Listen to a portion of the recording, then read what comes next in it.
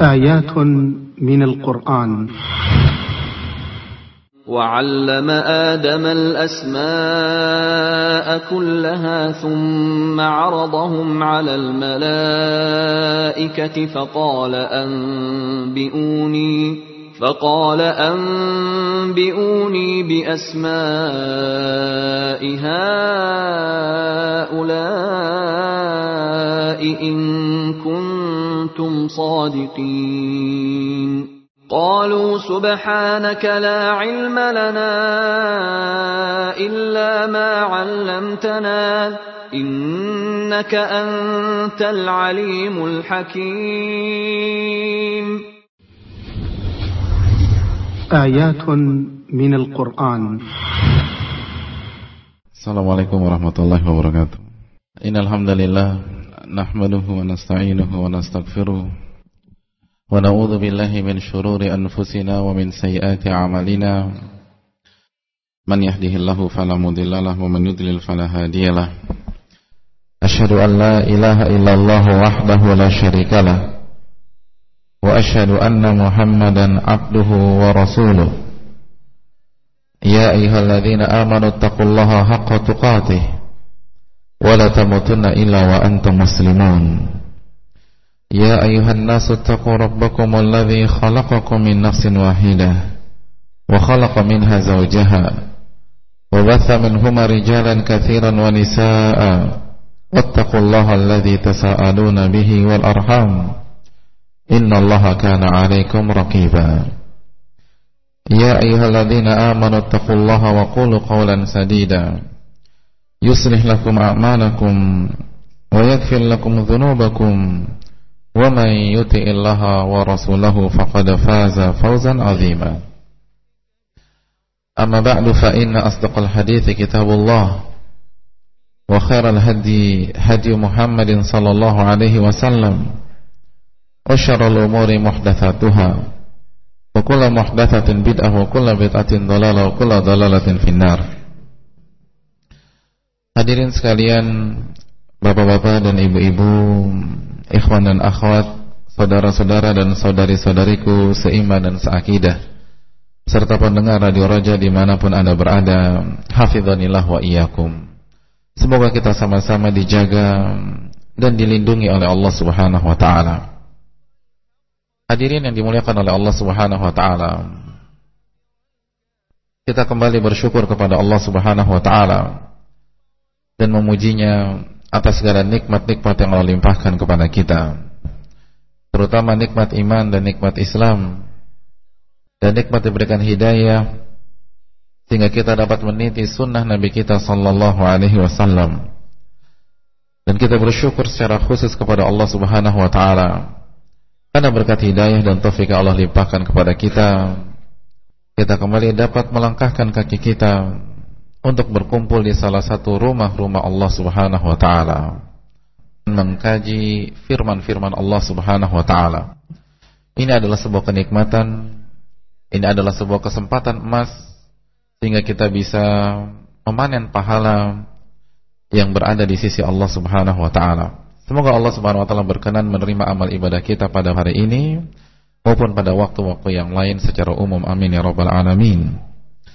Salawat dan salam semoga selalu tercurahkan kepada junjungan kita, suri tauladan kita, Rasulullah sallallahu alaihi wasallam, beserta para keluarga beliau, para sahabat-sahabat beliau, dan orang-orang yang istiqomah berjalan di bawah naungan sunnah beliau sampai hari kiamat kelak.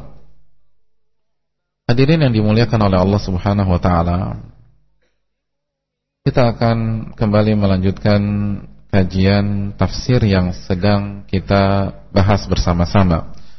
Itu tafsir surat Al-Baqarah ayat 31 dan 32.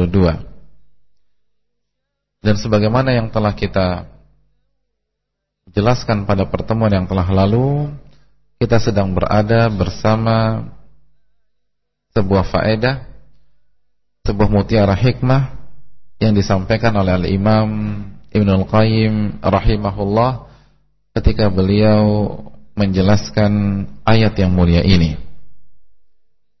Sebagaimana yang telah kita sebutkan, dan kita sedang berada bersama faedah tersebut, bahwa ayat yang mulia ini menjelaskan tentang keutamaan ilmu agama.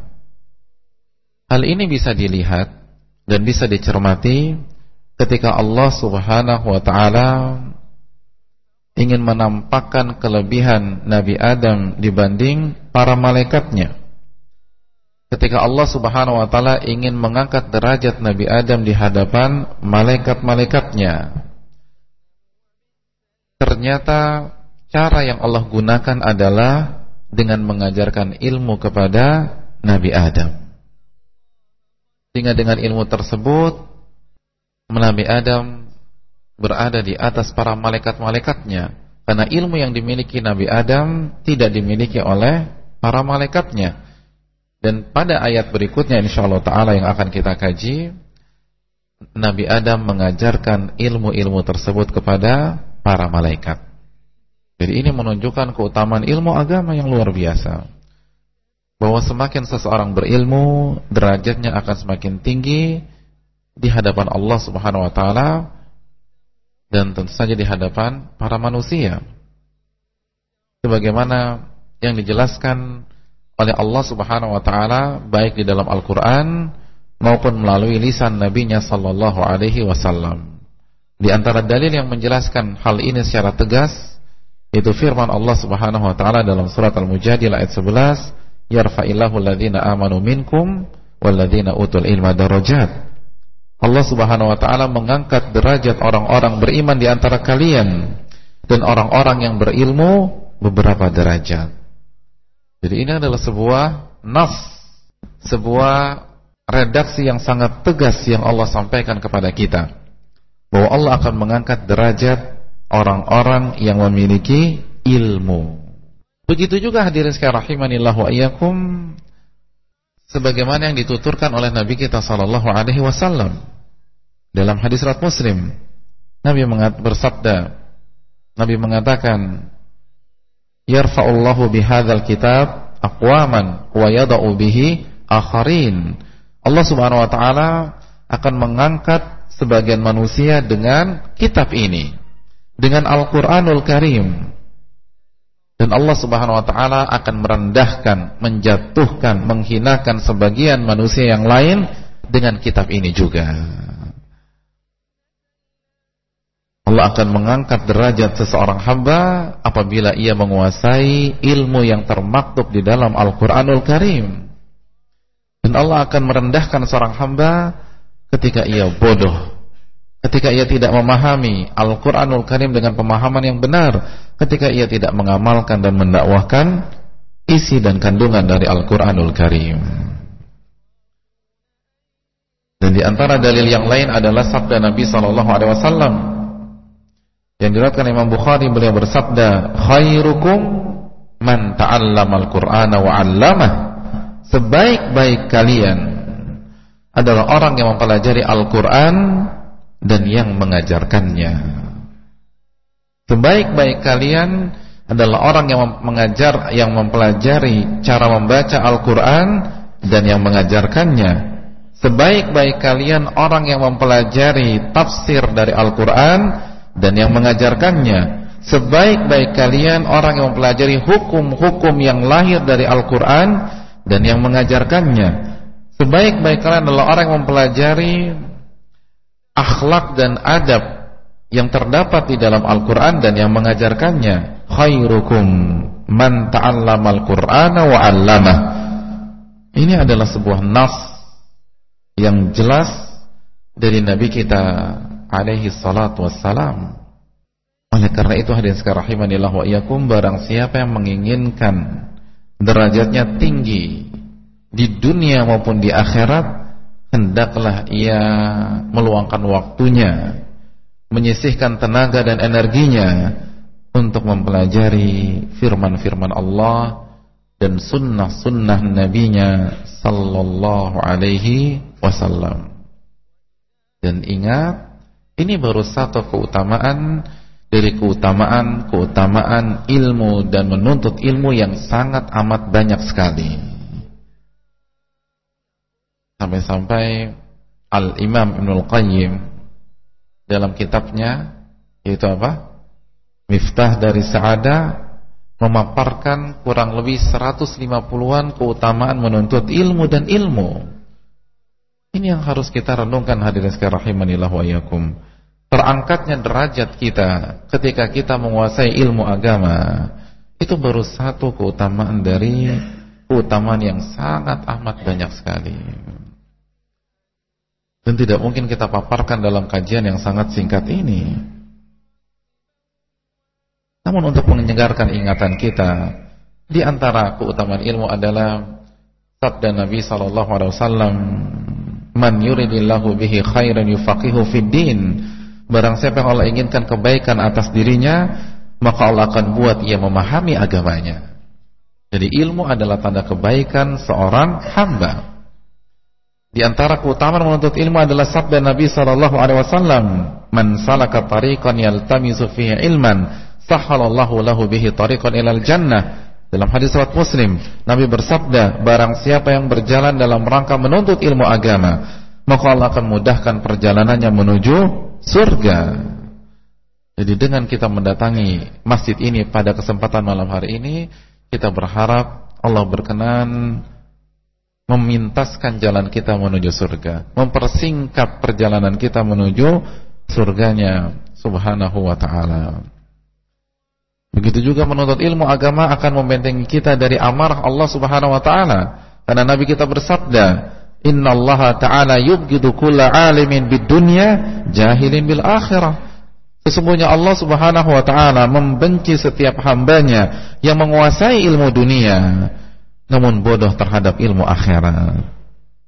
Jadi untuk apa kita memiliki titel yang gemerlap kalau kita hanya menjadi hamba yang dibenci oleh Allah subhanahu wa ta'ala? Dengan berbagai macam keutamaan ilmu agama yang kita cintai ini. Dan hadirin sekalian rahimanillah wa iyyakum, sekali lagi, mengetahui keutamaan ilmu yang terdapat dalam ayat ini, yaitu ilmu akan mengangkat derajat seseorang di dunia dan di akhirat, atau keutamaan ilmu yang lain, tidak hanya kita jadikan sebagai maklumat belaka.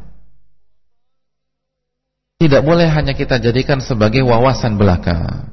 Namun ilmu tentang keutamaan ilmu tersebut, ilmu tentang keutamaan menuntut ilmu itu harus kita jadikan sebagai motivator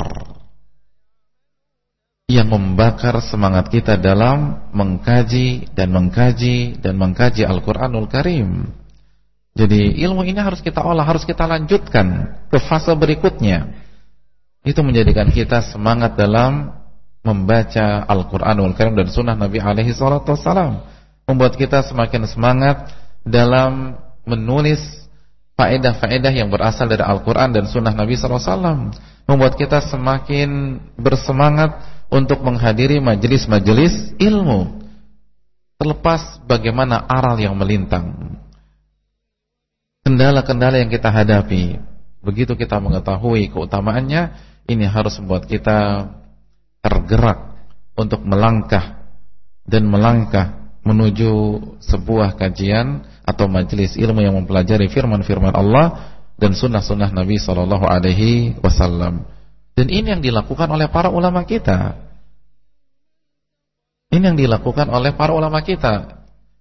Ketika mereka mengetahui betapa besar dan agungnya keutamaan menuntut ilmu, maka hal ini mereka jadikan bahan bakar yang begitu luar biasa, sehingga mereka berjuang dalam mempelajari ilmu Allah subhanahu wa ta'ala. Dan contoh hal ini sangat amat banyak sekali. Di antaranya kita tahu bersama bagaimana Imam Nawawi pernah menuturkan, "Wabaqitu sanatain la adha janbi ilal ard."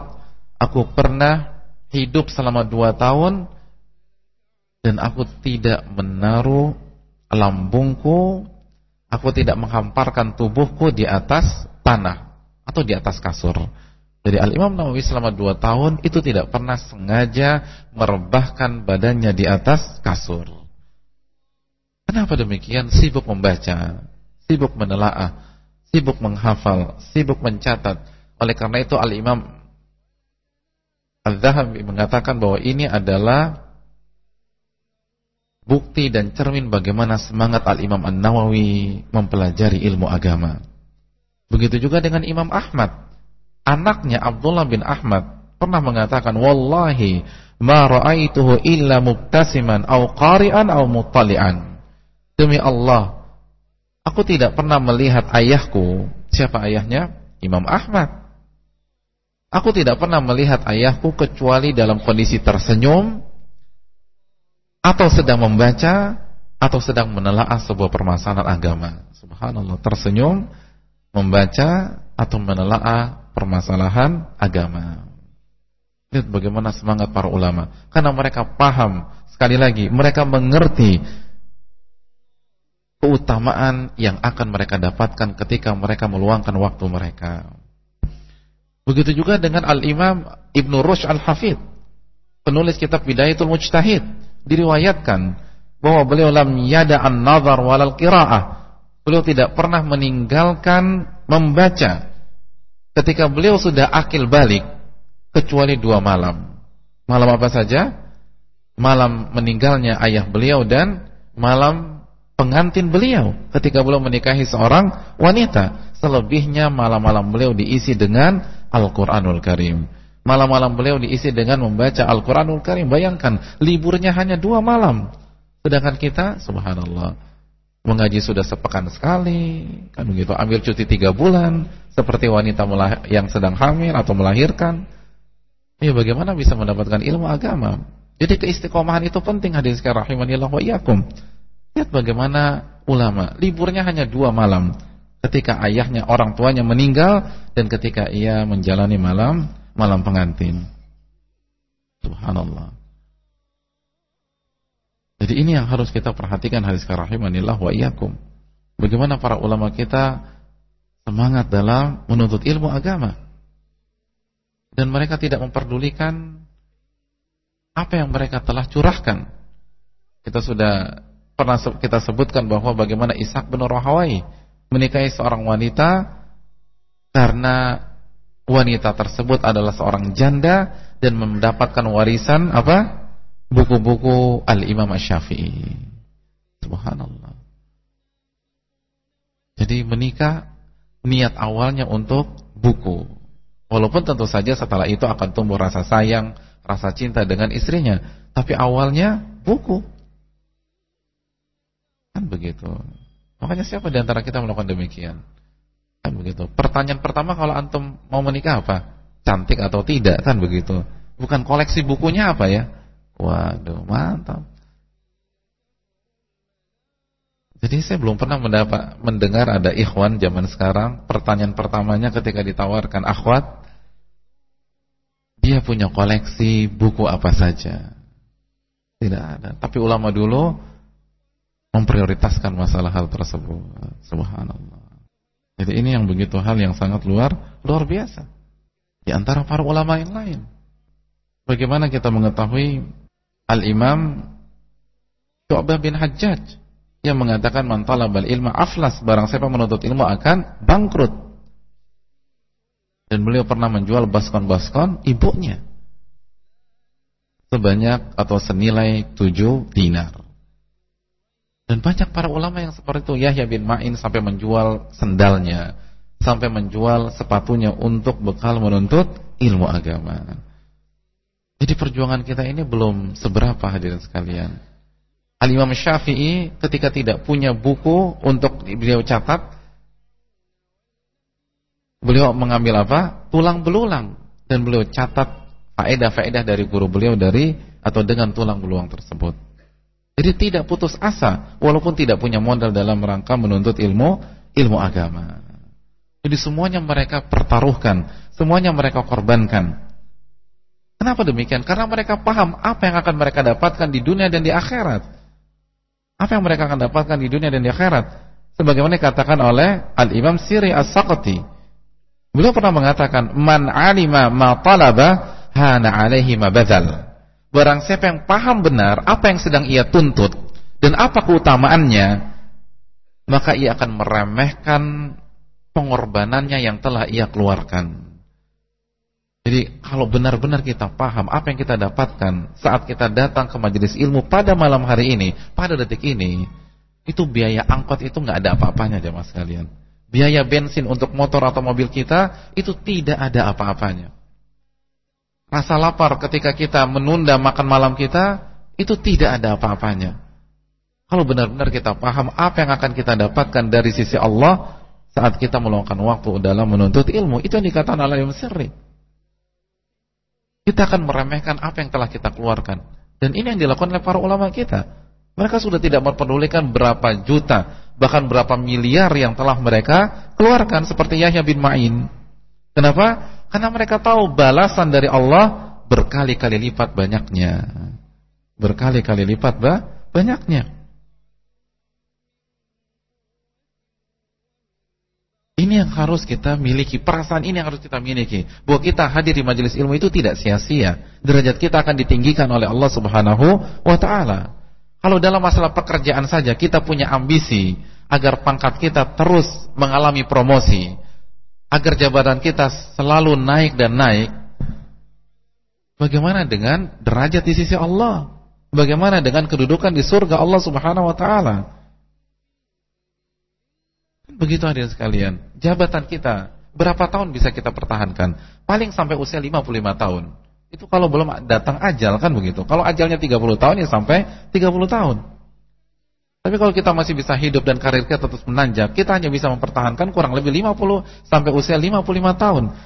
Kalau jabatan yang hanya berlaku, yang hanya bertahan sampai usia kita 55 tahun saja kita pertahankan, bagaimana dengan tingginya derajat di sisi Allah di surga nanti? Kekal abadi. Ini kan yang harus kita pikirkan. Jadi terkadang dalam masalah akhirat kita tidak menggunakan logika matematika kita. Dunia yang fana ini kita kejar habis-habisan, kita curahkan segala macam tenaga, energi, harta kita, namun untuk akhirat yang kekal abadi kita kurang tertarik untuk mengangkat derajat kita di sisi Allah Subhanahu wa taala. Ini yang harus kita renungkan dari sekarang, rahimanillah wa ikum. Sekali lagi, ilmu akan mengangkat derajat kita di sisi Allah Subhanahu wa taala. Makanya sekali lagi, para ulama itu habis-habisan. Para ulama itu tidak memperdulikan apa yang mereka telah keluarkan demi mendapatkan ilmu agama, demi mendapatkan al-ilmu agama. Makanya Yazid bin Zurai pernah mengatakan, ini atau la'an ara fi kitabi haditsan marratain ahabbu ilayya min dinarain. Aku melihat satu hadis dalam bukuku itu lebih aku sukai daripada melihat 2 dinar. Bayangkan 2 dinar lebih dari 8 gram. 8 gram emas berapa sekarang? 8 gram, 1 gram berapa? 500.000. Berarti 4 juta lebih ya. 4 juta lebih. Jadi aku melihat 2 hadis itu lebih aku sukai daripada melihat uang senilai 4 juta lebih. Kalau antum bagaimana?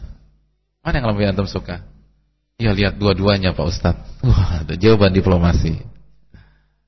Mana yang lebih kita suka? Lihat harta atau lihat hadis Nabi SAW? Hah? Ayo, jawablah dari lubuk hati yang paling dalam. Lihat bagaimana para ulama kita. Mereka lebih senang melihat hadis Nabi SAW dibanding harta.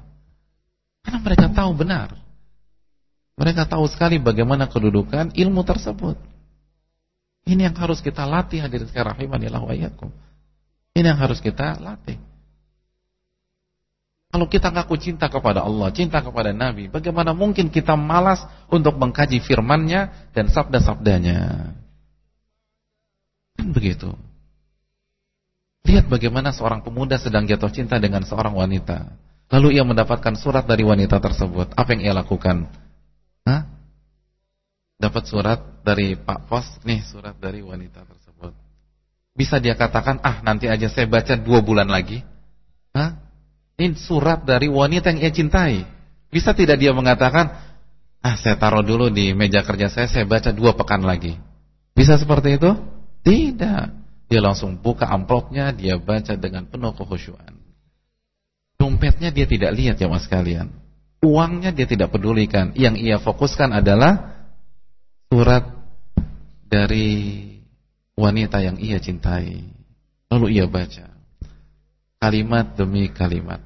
Setelah selesai sampai titik terakhir, dia ulang lagi, dia baca lagi, dia renungi, dia pahami, dia khayalkan. Subhanallah. Ia senyum-senyum sendiri, kan begitu. Terus lalu dia tafsirkan sendiri. Betul. Bayangkan, kan begitu. Kenapa? Karena ia telah mendapatkan surat dari orang yang ia cintai. Lalu setelah surat itu sudah puas, ia pelototin, ia baca, ia bolak-balik, ia akan simpan di tempat yang aman. Kalau perlu dilaminating jemaah sekalian. Subhanallah. Kenapa? Biar enggak rusak dan bisa dibaca lagi. Nah, bagaimana mungkin orang yang ngaku cinta kepada Allah, cinta kepada Nabi SAW, itu tidak membuka Al-Quranul Karim, tidak mengkaji Al-Quranul Karim, tidak membahas sunnah-sunnah Nabi SAW.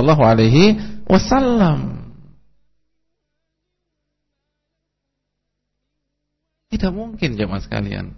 Ini kontradiksi, ini paradoks. Orang yang mengaku cinta kepada sesuatu, ia akan meluangkan waktunya untuk membaca perkataannya. Begitu juga dengan masalah ini. Makanya sekali lagi, benarlah dikatakan sirri, barang siapa mengetahui apa yang sedang ia pelajari dan keutamaannya, ia akan meremehkan apa yang telah ia keluarkan, apa yang ia telah korbankan. Dan para ulama kita terdahulu lebih suka melihat hadis daripada melihat harta. Karena mereka tahu benar bagaimana keutamaan dalam menuntut ilmu. Dan mereka benar-benar mencintai kajian-kajian yang berhubungan dengan Allah dan Rasulnya, jamaah sekalian rahimanillahu iyyakum.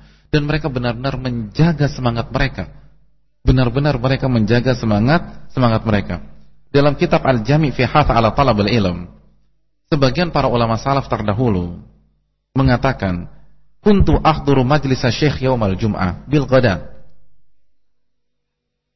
Aku secara rutin menghadiri kajian seorang syekh setiap hari Jumat di pagi hari. Nah, suatu ketika ada pengumuman bahwa kajiannya libur. Ada pengumuman kajiannya libur. Apa yang ia lakukan? Ia katakan, kuntu ahduru majlis syekh yaumal jum'ah bil ghada min ghairi an yakuna dars li alla anqusu 'adati minal qudur. Jadi ia mengatakan, aku tetap datang ke majelis tersebut walaupun tidak ada kajian. Untuk apa? Untuk menjaga semangat agar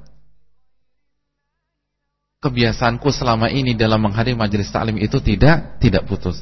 Karena sekali lagi menjaga ritme itu penting. Kan begitu, menjaga ritme itu penting. Kalau putus itu bisa malas. Kalau sering libur itu bisa malas. Makanya walaupun nggak ada kajian, tetap datang. Sudah duduk aja, mungkin baca Quran, begitu selesai pulang lagi. Hanya untuk menjaga kebiasaan yang selama ini mereka atau dia lakukan. Ada nggak di sini seperti itu? Tadi Ustadz Badrul Salam mengatakan besok libur, datang semua, satu masjid full. Wah, ada kajian? Nggak ada. Kita cuma mau jaga kebiasaan kita saja, agar tidak kendor semangat kita. Subhanallah. Kan begitu. Lihat bagaimana para ulama kita semangat sekali dalam menuntut ilmu. Bahkan sebagian mereka kalau nggak datang ke pengajian itu sakit. Kalau nggak belajar itu sakit. Syu'bah bin Hajjaj pernah mengatakan, inilah udzakirul hadis. Aku senantiasa mengulang dan mempelajari hadis-hadis Nabi sallallahu alaihi wasallam. Fayadfutuni, dan suatu waktu aku tidak belajar, aku tidak baca hadis, aku tidak murojaah hadis, aku tidak mempelajari hadis Nabi sallallahu alaihi wasallam. Fa amrat, lalu aku sakit karenanya. Subhanallah. Kan begitu, sakit. Syu'bah bin Hajjaj. Kenapa sekali lagi? Karena sangat cinta dengan ilmu. Karena orang apabila berpisah dengan hal yang ia cintai, ia bisa jatuh sakit. Iya apa tidak? Seseorang anak yang sangat erat dengan orang tuanya, sangat erat dengan ayahnya dan ibunya, ketika ia dimasukkan ke dalam pondok, itu hari-hari pertama itu sakit biasanya jemaah sekalian. Kenapa? Kangen rumah, homesick kata orang zaman sekarang bilang. Kan begitu. Dia kehilangan orang yang ia cintai. Begitu hilang, sakit. Dan di rumah orang tuanya tidak kalah hebat, kan begitu. Ibunya terus menangis sepanjang malam, tisu habis di rumah, kan begitu. Sakit juga, flu. Kenapa? Karena kehilangan buah hatinya yang selama ini ada di dekatnya. Nah begitu juga para ulama. Ketika selama ini hadis itu selalu berada di dekatnya, di sisinya, begitu ia tidak baca, jatuh sakit. Jadi ini luar biasa jemaah sekalian rahimanillah wa iyyakum. Jatuh sakit. Oleh karena itu, ini yang harus kita pikirkan. Kalau memang kita benar-benar beriman bahwa ilmu itu dapat mengangkat derajat kita, mengapa kita sia-siakan? Mengapa kita sia-siakan? Ya coba sekali lagi analogi sederhana hadirin sekalian rahimanillah wa iyyakum. Kalau misalnya antum ditawarkan lembur selama 1 bulan dengan iming-iming jabatan antum di perusahaan antum naik, kira-kira mau lembur nggak dalam 1 bulan? Lembur. Kenapa? Jabatan naik. Karena kalau jabatan naik, gaji naik. Kalau jabatan naik, fasilitas naik. Kalau jabatan naik, pensiun naik, kan begitu.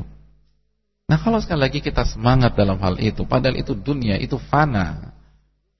Tidak lebih dari beberapa puluh tahun lamanya, bagaimana dengan derajat di sisi Allah subhanahu wa ta'ala. Yarfa'illahu alladhina amanu minkum walladhina utul ilma darajat. Ini yang harus kita pahami bersama-sama, hadirin yang dimuliakan oleh Allah subhanahu wa ta'ala. Ya.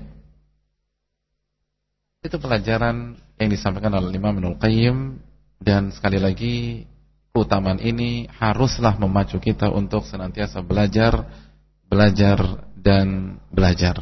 Dan tidak ada kata terlambat untuk mempelajari ilmu agama. Dan semakin banyak ilmu kita, maka derajat kita akan semakin tinggi di sisi Allah subhanahu wa ta'ala. Pelajaran yang berikutnya masih disampaikan oleh Al-Imam Ibnul Qayyim rahimahullah. Perhatikan baik-baik pelajaran ini hadirin sekalian. Pelajaran ini menyatakan salah satu sunnatullah dalam kehidupan ini. Jadi salah satu sunnatullah dalam kehidupan, Allah akan menguji kita saat kita merasa memiliki kelebihan dibanding orang lain, merasa lebih layak daripada orang lain untuk mengemban suatu amanat misalnya. Saat kita merasa orang lain itu tidak pantas menduduki jabatan tersebut, kurang layak untuk mengambil tanggung jawab tersebut. Mari kita lihat kisah ini. Saat malaikat merasa bahwa manusia kurang layak menjadi khalifah atau hidup di muka bumi. Kenapa demikian? Man yufsidu fiha wa yasfikud dima. Karena sebagian mereka melakukan kerusakan, melakukan kemaksiatan, dan melakukan pembunuhan di atas muka bumi ini. Wa nahnu nusabbihu bihamdika wa nuqaddisu lak. Dan kami senantiasa bertasbih dengan memujimu dan mensucikanmu. Jadi ketika malaikat bertanya seperti itu, secara ini kurang layak, makanya mereka bertanya hikmah, karena mereka lihat secara kasat mata kurang layak, kan begitu. Makanya mereka meminta bertanya hikmah kepada Allah Subhanahu wa taala. Karena sekali lagi, secara kasat mata mereka, manusia kurang layak untuk dijadikan khalifah, untuk dijadikan penghuni di muka bumi ini. Allah menguji mereka. Bagaimana cara Allah menguji mereka? Allah ajarkan seluruh nama Allah ajarkan seluruh nama dari benda-benda atau sesuatu yang ada kepada Nabi Adam. Dan hal ini tidak diajarkan kepada mereka. Lalu Allah bertanya kepada mereka, dan mereka tidak bisa menjawabnya, kecuali dengan mengakui ketidaktahuan mereka terhadap nama-nama dari benda-benda tersebut. Lalu Allah perintahkan Nabi Adam, manusia atau bapak manusia yang mereka anggap kurang layak untuk menjadi khalifah, untuk mengajarkan nama-nama tersebut kepada mereka. Bahkan Allah perintahkan mereka untuk bersujud kepada makhluk yang awalnya mereka anggap tidak kurang layak. Dan kita akan bahas nanti pada waktunya. Sehingga tampaklah kelebihan Adam di hadapan mereka. Dan kata Ibnul Qayyim sekali lagi, ini sunnatullah di dalam kehidupan manusia. Oleh karena itu hadirin sekalian, jangan merasa lebih layak, jangan merasa lebih pantas dari orang lain jika Allah telah menetapkan sesuatu. Jika Allah telah mentakdirkan bahwa yang menduduki jabatan tersebut saudara kita dan bukan kita, jangan sekali-sekali merasa tidak layak. Jangan sekali merasa bahwa saudara kita tidak layak, kurang pantas. Apalagi kita meremehkan dia. Ini tidak diperbolehkan. Ini tidak diperbolehkan. Bukankah Nabi juga bersabda sallallahu alaihi wasallam dalam hadis riwayat Tirmidzi, bihasbi imri'in minasyarr an yahqira akhahul muslim. Cukuplah seseorang dikatakan buruk jika ia merendahkan saudaranya sesama muslim. Jadi cukuplah seseorang dikatakan buruk jika ia merendahkan saudaranya sesama muslim. Jangan kita rendahkan saudara kita jika Allah telah menetapkan. Jangan mengatakan yang pantas itu saya, bukan dia. Jadi hadirin sekalian, ini penting. Jadi jika kita melihat saudara kita menjabat atau naik ke jabatan sebuah jabatan, atau diterima di sebuah perusahaan, atau universitas, atau sekolah, atau diberikan amanat untuk mengelola sesuatu, dan hal-hal di atas itu tidak kita dapatkan. Dia lulus, kita tidak lulus. Dia diterima, kita tidak diterima. Kita sama-sama bersaing, namun dia yang dipilih. Kita sama-sama bersaing dalam sebuah tender, dia yang dipilih oleh sebuah perusahaan. Jangan mengatakan saya lebih berhak daripada dia. Jangan mengatakan dia tidak pantas namun saya yang pantas. Dan mengatakan saya lebih berhak diterima di perusahaan tersebut, di universitas tersebut, dibanding dia. Anak saya ini lebih pintar daripada dia, kenapa dia yang diterima, anak saya tidak diterima? Itu jangan mengatakan hal demikian. Ketika Allah sudah menetapkan hal tersebut. Kenapa demikian? Karena kita tidak tahu hikmah di balik hal itu semua. Kita tidak tahu apa rencana Allah untuk kita. Dan hadirin sekalian, kalau kita punya perasaan seperti ini, cepat atau lambat Allah akan menguji kita dengan menampakkan kelebihan saudara kita tersebut dibanding kita. Jadi Allah akan menampakkan kelebihan yang dia miliki di hadapan kita. Oleh karena itu, sekali lagi, ini yang harus kita perhatikan baik-baik. Dan ini adalah pelajaran yang sangat berharga sekali. Jadi kalau ada persaingan, ada kompetisi, sekali lagi, dan kita kalah, kita tidak diterima, kita tidak dipilih, terimalah kegagalan itu dan ambil hikmahnya, sambil terus berikhtiar di kesempatan-kesempatan yang lain. Jangan mengatakan saya lebih pantas daripada dia. Dia itu tidak layak, dia itu tidak berhak. Karena sekali lagi, takdir Allah yang terbaik untuk kita semua. Dan bisa jadi dia memiliki keutamaan yang kita tidak ketahui. sebagaimana manusia memiliki keutamaan yang tidak diketahui oleh malaikat. Begitu. Dan suatu saat nanti Allah akan tampakkan keutamaan dia, sehingga kita bertukuk lutut di hadapan dia. Lihat bagaimana Allah memerintahkan malaikat untuk sujud di hadapan makhluk yang awalnya mereka ragukan karena sekali lagi keutamaan-keutamaan makhluk tersebut tidak mereka ketahui. Jadi sekali lagi, jangan menyimpulkan takdir Allah dengan ilmu kita. Bagaimana mungkin ilmu kita ini tidak ada apa-apanya dibanding ilmu Allah Subhanahu wa ta'ala. Jadi ini pelajaran yang berharga jamaah sekalian rahimanillah wa iyyakum. Jadi Allah akan menguji kita. Allah akan menjelaskan kelemahan kita di hadapan orang yang sebelumnya kita remehkan. Orang yang sebelumnya kita anggap tidak pantas.